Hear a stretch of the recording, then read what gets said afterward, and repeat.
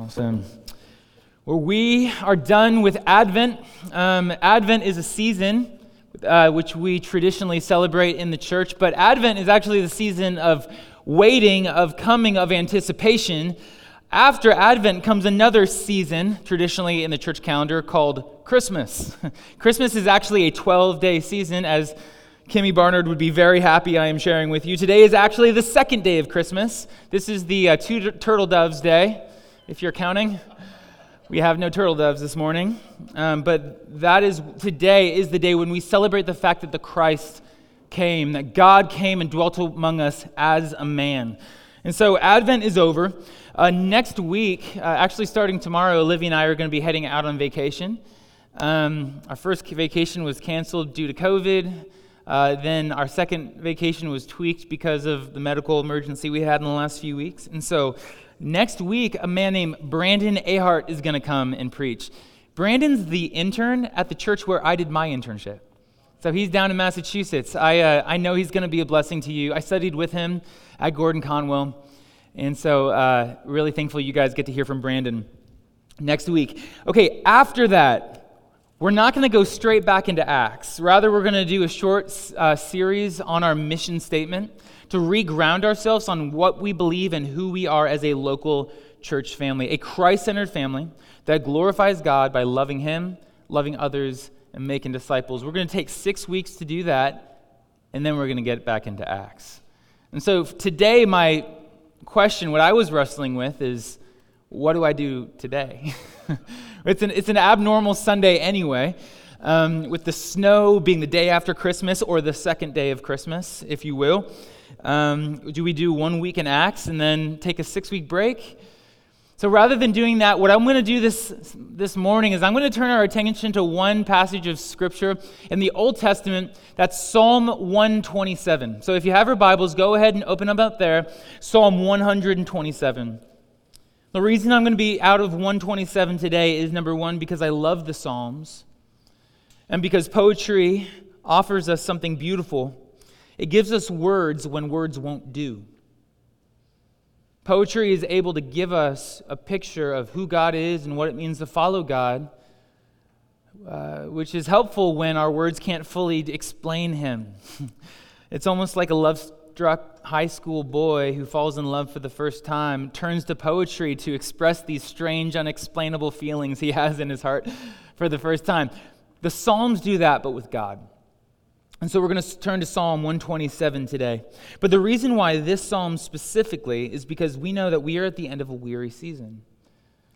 The Advent season is a wearying season. And not just that, but we are in the middle of a wearying season, a wearisome season.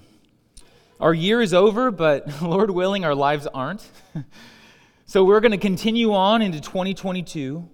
And the question I want to ask as we do is, how do we find rest when our lives won't stop? How do we find rest when our lives won't stop? When we still have the work to do at our jobs, when we still have kids to raise, chores to complete, meals to cook, errands to run, marriages to preserve, kids to care for, friends to see, and maybe occasionally sleep. How do we persevere? How do we endure? And more than endure, how do we rest? And how does God fit into that? Is God another box on the list of things to check off, or does God transform our list? I want to argue it's the second. And in Psalm 127, we're going to see that Solomon makes the bed in which we can rest, even as we work, even as we labor. He's going to show us that in the Lord, our labor is both productive and peaceful. Or maybe I should say it like this. In the Lord, our work is productive and peaceful. So as we prepare to talk about rest, let's take a moment of silence, prepare our hearts for what we're about to do, and then I'll read this passage and then pray.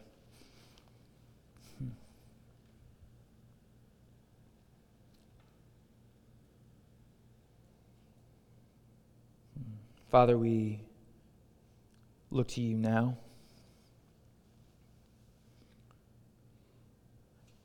Teach us how to rest even as we labor for you.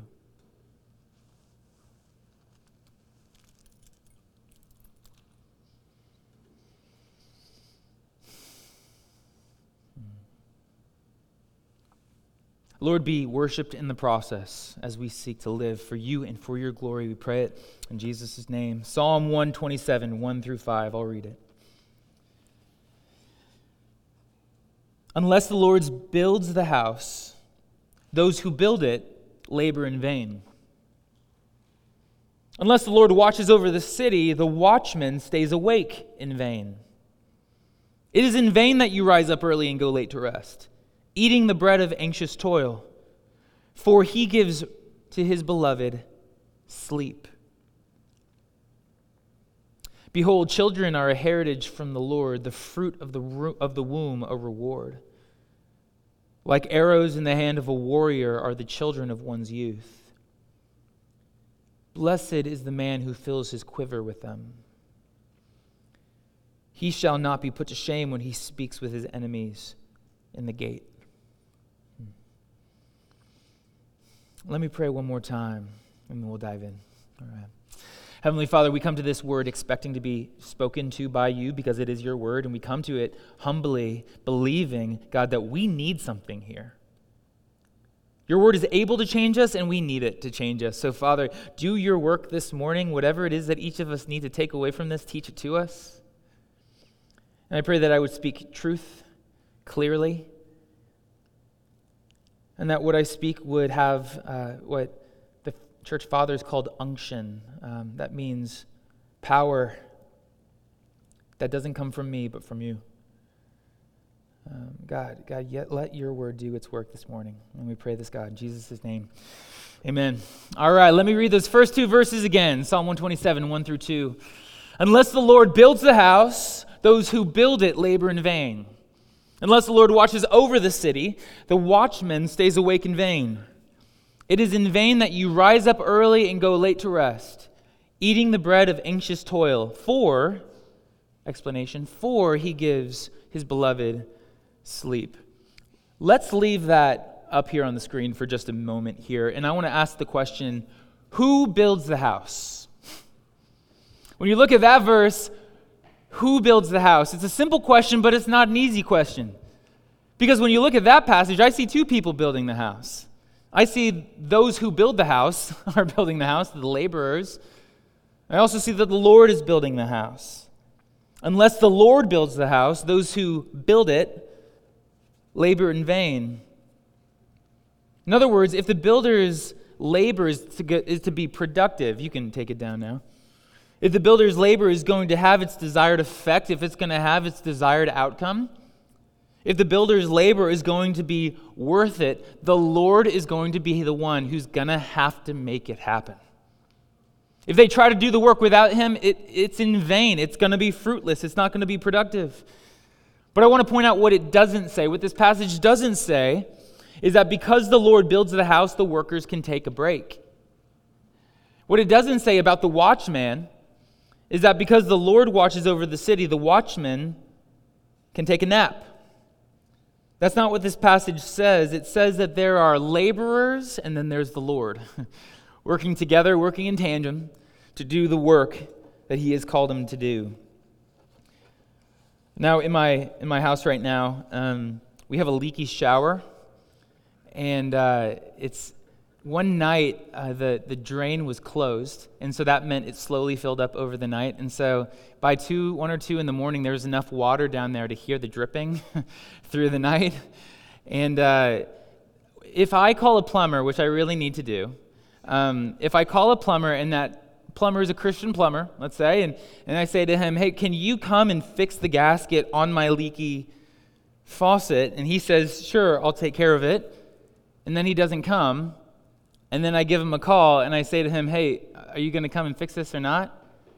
And he says to me, well, unless the Lord fixed the gasket, the plumber plumbs in vain. What am I going to say?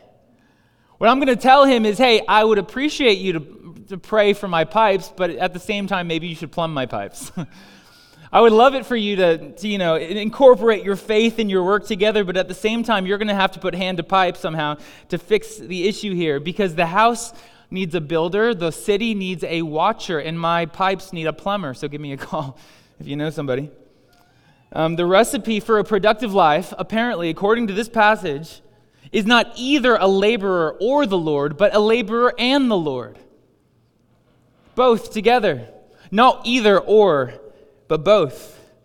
And the key word that I want us to walk away with today, the word that I want you to write across the top of your notes if you're a note taker, the word that I want you to write across the top of your notes if you're not a note taker, is dependence. Dependence. Dependence is the key word here. How do our labor and the Lord's work go together? Well, they go together in our learning to depend upon Him to help us in the labors that He has given us to do. In the Lord, our labor is productive because we learn to depend on Him. Depend on Him. Now, I can hear what a logical objection would be at this point, because frankly, I can hear it as well. In my mind, I have an objection to this teaching. And the point is, and the objection is rather, I don't usually feel dependent when I'm doing the tasks I do day to day. When I get up and I make breakfast, or when I work on a project, when I sweep our kitchen, I don't feel like I'm doing these things dependently upon the Lord, as if He wasn't there, I wouldn't be able to do these tasks. If I try to go and fix a gasket, it's me who's doing the fixing, or maybe the breaking, but it's I who do the fixing. If I go to cook a meal, it's going to be I who do the cooking. Using the hypothetical examples from this passage, if I try to build a house, it's me who's going to do the building. It's me who's going to do the watching over the city, if it's my eyes doing the work. The point is, we rarely feel dependent when we're doing the work that God has given us to do. And the thing is, this passage, it tells us that it's both the laborer and the Lord working together to bring about the fruit of these labors, but at the same time, it doesn't really tell us how those two things fit together. How does the laborer and the Lord work together? How is it that we live dependently upon Him? Thankfully, I should say, the rest of the Bible isn't silent about that. The rest of the Bible teaches us a lot about how the Lord and our labor fit together, and it does so by looking both at the past and at the present. So that's what I want to do for a minute here. How does the Bible tell us, speaking broadly, how the laborer and the Lord work together in tandem to bring about His fruit? Well, looking at the past, this is the big one. Our God made, gifted, directed, and shaped us. We have a God who made us, gifted us, directs our steps, and continually shapes us. And maybe we should think about the plumber here as the example. Let's just keep him there as the example before us. It might feel like, if you're the plumber, that you're the one who fixed the gasket on your own, but what you would need to remember is that I wasn't the one fixing the gasket. I wasn't the one who had the skill to fix my leaky pipe. If I were to try to fix that leaky pipe, my next project would be to try to fix the sheetrock downstairs. I don't have what it takes to try to do the task that I am calling this plumber to do. Why? Because I haven't been trained in this. I haven't been grown in this way. God hasn't knit me together in this way. Looking at the Bible as a whole, Psalm 139 says that our God knit you and me, us all together in our mother's womb. He's the one who makes us the way He makes us. He's intentional in how He does that and how He knits us together, how He makes us. He makes us with natural wirings, natural giftings. And more than just that, we read in Psalm 16 that the heart of man plans his way, but the Lord establishes his steps. So not only does God make us a certain way, He guides us through life. He leads us to different people who are different, who influence us, different places where we have different opportunities, where we have different experiences. The thing is, in my life, I don't think I've been naturally wired to do the work of plumbing, but I haven't also had people alongside me to teach me how to plumb, to model plumbing for me. The Lord forms us at the beginning, and He shapes us throughout all of the years of our lives. He's sovereign over that. He works all of that together. The fact is, you and I, we are dependent. We did not make ourselves. We do not shape ourselves. And we are not ultimately able to guide the steps of our lives. We have a God who does that. So I did not make me. I was reflecting on that as I was preparing for this morning. When I think about who shaped me, who God used to shape my life, I can point to people like my mom and dad, right? Greg and Denise Rule, many of you know them. They shaped me. They made me into who I am, and God used them to do that. Not just them, I can point to Stephen Lomax, my best friend from 4th grade to senior year of high school. He fell in love with Jesus alongside me. It was because he had his arm around me and me, my arm around him, that we followed Jesus together. We were not alone in that. God used him to walk with me in my personal growth. My parents, Stephen, I can think about Jeremy Schambach. I think that beyond family, Jeremy, my best friend in the world, has probably prayed more for me than anyone else in the world. Jeremy, and then I can think about my wife, who has continually shaped me and challenged me, convicted me by her modeling, her example, and her words. I can talk about Bill Freund, Kyle Tennant, Josh Little, Brianne Fueling, Pat Quinn, Scott Gibson, Stephen Whitmer, many of you. I didn't make me. I'm the product of your fruit. I'm a product of all these people's fruit. That's the way God shaped me with influences. He's also shaped me with experiences, with opportunities. When I think about this, I planned the direction I was going to go when I was leaving high school. And my plan was to go to Abilene Christian University to get a business degree and then figure it out from there. That was my plan. But then God said, well, why don't you 10-degree turn? How about you go to this gap year, this school? So I said, okay, I'll do that gap year school, 10 degrees off, but then I'll come back and I'll do the same schooling I had planned. But when I took 10 degrees, he said, well, how about you move a little bit further? How about you embrace the calling to ministry? So I said, okay, I can take another 10-degree turn. I can go to Moody and prepare for ministry instead. So I was going to go there. I was going to do counseling until God burdened my heart for His church. He helped me grow in love for the church through the ministry of Brianne and Michael Fueling. And he said, well, how about you go into pastoring?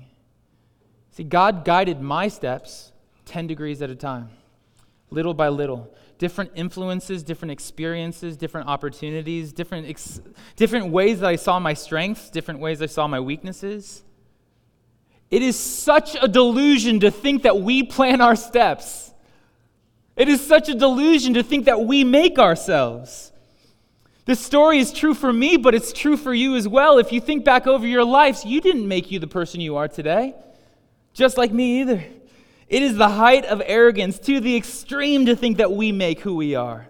We have a God who intentionally makes us, puts people in our lives, puts opportunities, experiences in our lives, and shapes us all along the journey. Frankly, don't flatter yourself. God is working to shape you into the person He wants you to be.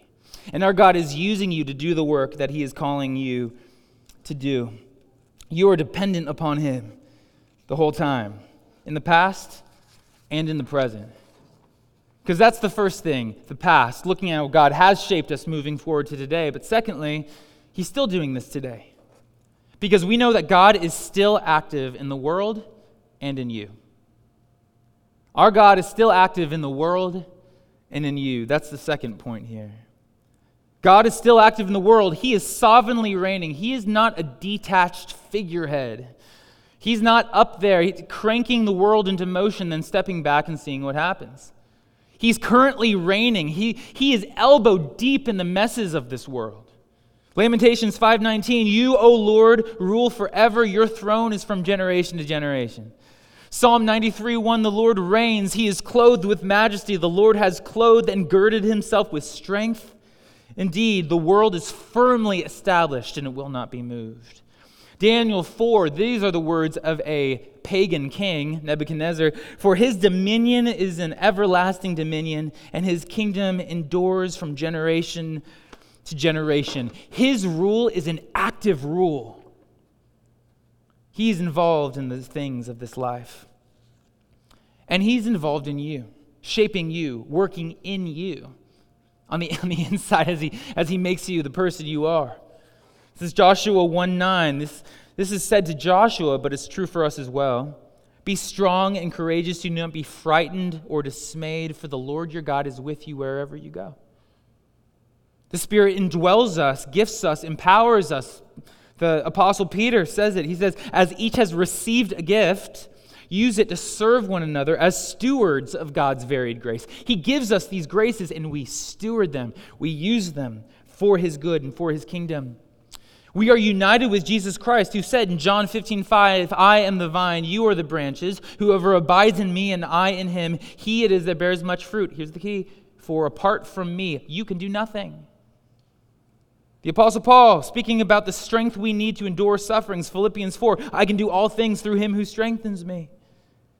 David calls God his helper in Psalm 54. Behold, God is my helper, he says. Isaiah 41. Isaiah says, fear not, for I am with you. Do not be dismayed, for I am your God. I will strengthen you. I will help you. I will uphold you with my righteous right hand. So, guys, this is the message of Jesus. This is the message of Paul, of David, Isaiah. They all seem to think that we have a God who is present in our lives today and active in our lives today. And you think so too. You believe that we have a God who is present and active.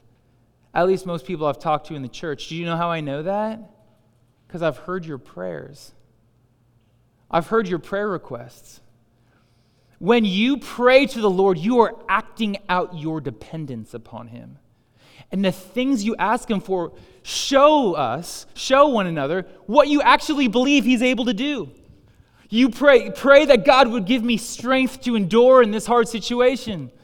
You pray things like, pray that God would give me the words I need to speak, or give me the humility to have ears to listen. You pray that God would guide the doctor's hands or protect from infection. These are the kind of things we pray for because we believe he can actually do it. That he's not some detached God, that he is in, that he is active, that he is present, that he's able to work in the world in which we live and in our very lives.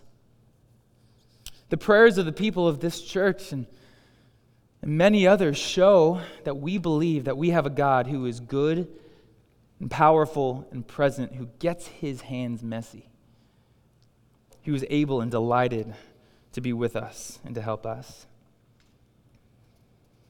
So the Lord is present and active.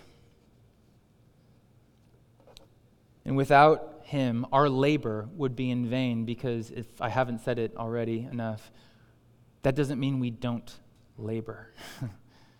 We still work. We still have a responsibility to do. We still have to work with all of our might. The Bible is not short on passages that condone hard work. And one example that this passage gives us specifically is in the second half of the passage, verses 3-5. And it's an interesting turn. It feels like a whole other idea. All of a sudden we're talking about arrows. Like, what's going on here? But this is what Solomon writes as an example in Psalm 127, 3-5. He says this, behold, children are a heritage from the Lord, the fruit of the womb a reward. Like arrows in the hand of a warrior are children of one's youth. Blessed is the man who fills his quiver with them. He shall not be put to shame when he speaks with his enemies in the gate. I mean, I can't think of a better example of the fact that we have a task to do, yet God does everything, than childbearing. We know a husband and wife have a responsibility in the conceiving of children. The birth of children is literally called labor. It's hard work to have a kid, but anybody who's ever struggled with infertility knows painfully well how little control we have over the conception of a human life. Even just thinking myself in this season of childbearing, it's such a miracle. The fact that a life is being formed in my wife's stomach as we speak. I didn't know how to do that. That's what God does. It's His work. It is so clear. He is the one who knits together human life. We do our part. It's very small. But God is the one who makes our labor fruitful in that way. He is the one who opens and closes the womb. That is the best example we can have of the fact that the laborer and the Lord must work together. Otherwise, our work's in vain. Our labor is in vain. We can labor hard, but we don't labor alone. Without the Lord, our labor is in vain. But in the Lord, our labor is productive. Our labor is productive. Now, at the beginning of our time together, I was talking about how when we depend upon the Lord, our labor is not only productive, but also peaceful. And that's the other part of this passage that I really want to focus in on now. Without the Lord's help, our labor is not productive. It is in vain, but also it is peaceful. Join me back in Psalm chapter 127, verse 2. I'm just going to read that verse on its own. It is in vain that you rise up early and go late to rest, eating the bread of anxious toil, for, he's about to give a reason, for He gives to His beloved sleep. Let's take that verse and let's repackage it a little bit. Let's mix up the order of the sentences, keep the same idea, because I think if we do, we're going to be able to understand what it's getting at a little bit more clearly. He's saying, you can rise up early and go late to rest. Okay, you can burn the candle at both ends. You can work day and night. You can eat the bread of anxious toil. You can work for your living. You can let your heart and your mind agonize over the work that you are doing, but it's in vain. For, here's the explanation, He gives to His beloved sleep. I think it's so interesting here that he turns to the idea of anxiety. Because we know the way that anxiety has a way of possessing us, like a spirit. It possesses us. It affects our entire lives, inside and out, mind and soul. Anxiety has a physiological effect on it. It hurts our bodies. We know anxiety can give you headaches. It can make your shoulders tense. For me, I clench my teeth. I wake up with sore teeth in the morning when I'm anxious. They say that it gets in the way of childbirth. It has all kinds of issues when we're anxious. Our work is in vain. But He gives to His beloved sleep. After all, one of the main things that anxiety can do in our lives is make it hard to sleep. We have a God who, even in the midst of hard toil, removes that anxiety and is able to give us sleep. Peaceful and productive labor. If we are in the Lord, if we labor in the Lord, our labor can be peaceful and productive. And one more time, we have to turn and ask the question, how? Like, it's nice that you say that, but at the end of the day, I still got work tomorrow. I still have got a list of tasks to do a mile long. I still don't know how I'm going to get everything I need to done, even for my household in the next few days. So that's very nice that you think, Ben, that I can have a peaceful labor in the Lord, but what does that actually look like? Well, we see just a couple examples. Let me give you just a few. And we're going to follow this track to the end of our time this morning. But what about our jobs? Because here again, this passage doesn't tell us specifically how we find peace in our labors, but the Bible does. How do we find rest in our work? Well, Colossians 3:23 through 24 lays a foundation for that answer. This is what it says. Whatever you do, work heartily as for the Lord, not for man, knowing that from the Lord you will receive the inheritance as your reward. You are serving the Lord Christ. Okay. Rest in your work. How? We can rest in our work not ultimately, or because we are not ultimately working for a boss whose approval is based on what we can accomplish. Ultimately, we are working for a boss who offers us rest because of what he has accomplished. He has done all the work required for us. We are pleasing in his sight because he did the work required for us to be pleasing. We can rest in our job because we know with confidence that if we work hard, we stand approved because he has done the work required. So we rest. There is nothing more we can do to please our ultimate boss. Work hard, as unto him. Please your earthly employer, but ultimately, the one in heaven, the one for whom you ultimately work, is pleased with your labor because your work in him is complete. That's one way, looking at your job. There's another way. I'm thinking about our church. Our church requires labor. I think about what it takes just to get this morning to happen.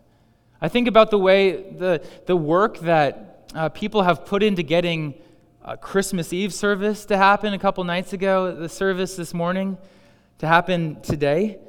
I think about the worship, the men's, the women's ministries, the youth ministry, the Adventureland ministry, our nursery. All of these require labor. Humans working alongside the Lord. And if they do not labor alongside the Lord, if they do not look to the Lord for their help in this, they can labor all they want, but ultimately what we have to remember is that it wouldn't matter. Because if God doesn't do the work in them to prepare them for the labor, and if God doesn't do the work of convicting us and drawing the people they're ministering to himself, in other words, if God doesn't do the work of repentance, growing that repentance and giving us faith and stirring us in worship, it's all going to be in vain. This church, week to week, is a story of people laboring hard for the kingdom of God. But if God does not do the work of working in hearts, drawing and convicting, all that labor will be for nothing. And this is something that I needed to find rest in this morning because I got up very early this morning to try to get this sermon done because it was a busy week. With Christmas Eve and wanting to actually have Christmas with my family and having meetings earlier in the week, I didn't know how I was going to get it all done. I got up at 3:30 and here I stand, you're getting what I got. But I'm trusting the Lord to use his word to work in you. And frankly, if I had 3 weeks to get ready for this morning, I would still be trusting in the Lord to do his work in you. I prayed before a word unction. It's a word we don't use. It's a cool word. The word unction, it means power, but it's not just any power. That unction is power that comes from the Holy Spirit. In other words, I can get up here and I can speak with as much conviction as I want. I can put as much, I could yell, I could pound this thing all I want, but ultimately that's not unction. Unction is when the Holy Spirit uses his truth to just rip it into your souls. I can't do that. He can. I am dependent upon the Lord to take this book and deliver it to you with unction. I feel dependent when I do that every week. So I need to remember that. But everybody in our church needs to remember that as we do the work of ministry. We can prepare, we must prepare. We can labor, we must labor. We can do that for decades and decades and decades, but ultimately in the labor, we can rest because we're not the one who brings about the fruit. I labored, Apollos watered, God gives the grace. God gives the fruit. He does his work. It's by his power. Rest in that. One more example here is parenting. You really don't need to unpack that one. If you're a parent, you understand. You can raise all your kids exactly the same and they will turn out differently because you're not the one who can shape their hearts. You can and must disciple them. You can and must discipline them. You can and must give them the wisdom that you have found in the years of your life and pass it on to them, modeling for them a godly life, taking opportunities to teach them the truth, taking advantage of discipleship moments as they come. But parents, ultimately, the Lord is the one that has to work in your children's heart. So rest. Do your work as hard as you can. But then get on your knees and pray. He's the one who's going to shape your kids. He's the one who's going to make them the people that He has called them to be. In the Lord, our labor is peaceful and our labor is productive. But there is one more category I want to focus in on here at the end. One more area in which we see this labor and the Lord working together. And that's in the area of our faith. In our relationship with Him. Because our relationship with Christ isn't one where we just sit back and wait for Him to do His work in us. Nor is it one where we do all the work to earn our place in His kingdom. This is what it says in Philippians chapter 2, verse 12. He says, "Work out your own salvation with fear and trembling." Okay. So there's a labor. There's a work involved here. What does that mean? The Christian life is a labor. The Christian life, it does require hard work. It requires that we seek out sin and that we weed out sin. That we see the sin in our life and we repent from it. We turn from it. It requires us to do these spiritual disciplines, that we take time in the Word, that we pray, that we gather together with His church, that we're vulnerable, that we seek accountability, that we serve with one another, that we walk together with Christ. But even as we labor, we rest. Because let me read this passage again and continue. "Work out your own salvation with fear and trembling, for it is God who works in you, both to will," that means to want, "and to work for His good pleasure." By His power, He works in you to will, to want Him. And He works in you to work out His ways. We did not make ourselves. He doesn't just help you live for Him, He helps us want to live for Him, to actively seek the Lord with all of our hearts. We rest because in everything He is with you. But as you know, it's more than just that. The salvation that He offers us isn't just that He does everything with you. The reality is when it comes to our standing before Him, He has done everything for you. And this is the place where we find our true, deep, and eternal rest. And I could explain it to you with my own words. I'd rather tell you what Paul said in Ephesians chapter 2. This is what he says. I cannot say it as clearly, as beautiful as this. "And you were dead in the trespasses and sins in which you once walked, following the course of this world, following the prince of the power of the air," that's Satan, "the spirit that is now at work in the sons of disobedience, among whom we all once lived in the passions of the flesh, carrying out the desires of the body and the mind, and were by nature children of wrath, like the rest of mankind. But God, being rich in mercy because of the great love with which He loved us, even when we were dead in our trespasses, made us alive together with Christ. By grace you have been saved, and raised you up with Him and seated us with Him in the heavenly places in Christ Jesus, so that in the coming ages He might show the immeasurable riches of His grace and kindness towards us in Christ Jesus. For by grace you have been saved through faith. And this is not your own doing. It is a gift of God, not the result of works, so that no one may boast. For we are His workmanship, created in Christ Jesus for good works, which God prepared beforehand that we should walk in them. Jesus sought me while a stranger, wandering from the fold of God. He to rescue me from danger, interposed, that means stuck in between, His precious blood. I didn't save me. And I find rest in that. That no matter what I do, no matter what I've done, no matter what I've come from, no matter what I will do in the future, my hope is secure because my hope is built on nothing less than Jesus' blood and righteousness. Nothing in my hands I bring, simply to the cross I cling. Trust in Jesus Christ and find rest for your weary soul, because in him, your work before the Lord is complete. And from that place of comfort and stability, live for him, labor for him, labor for his kingdom. You will find joy and rest in the process. Let's pray.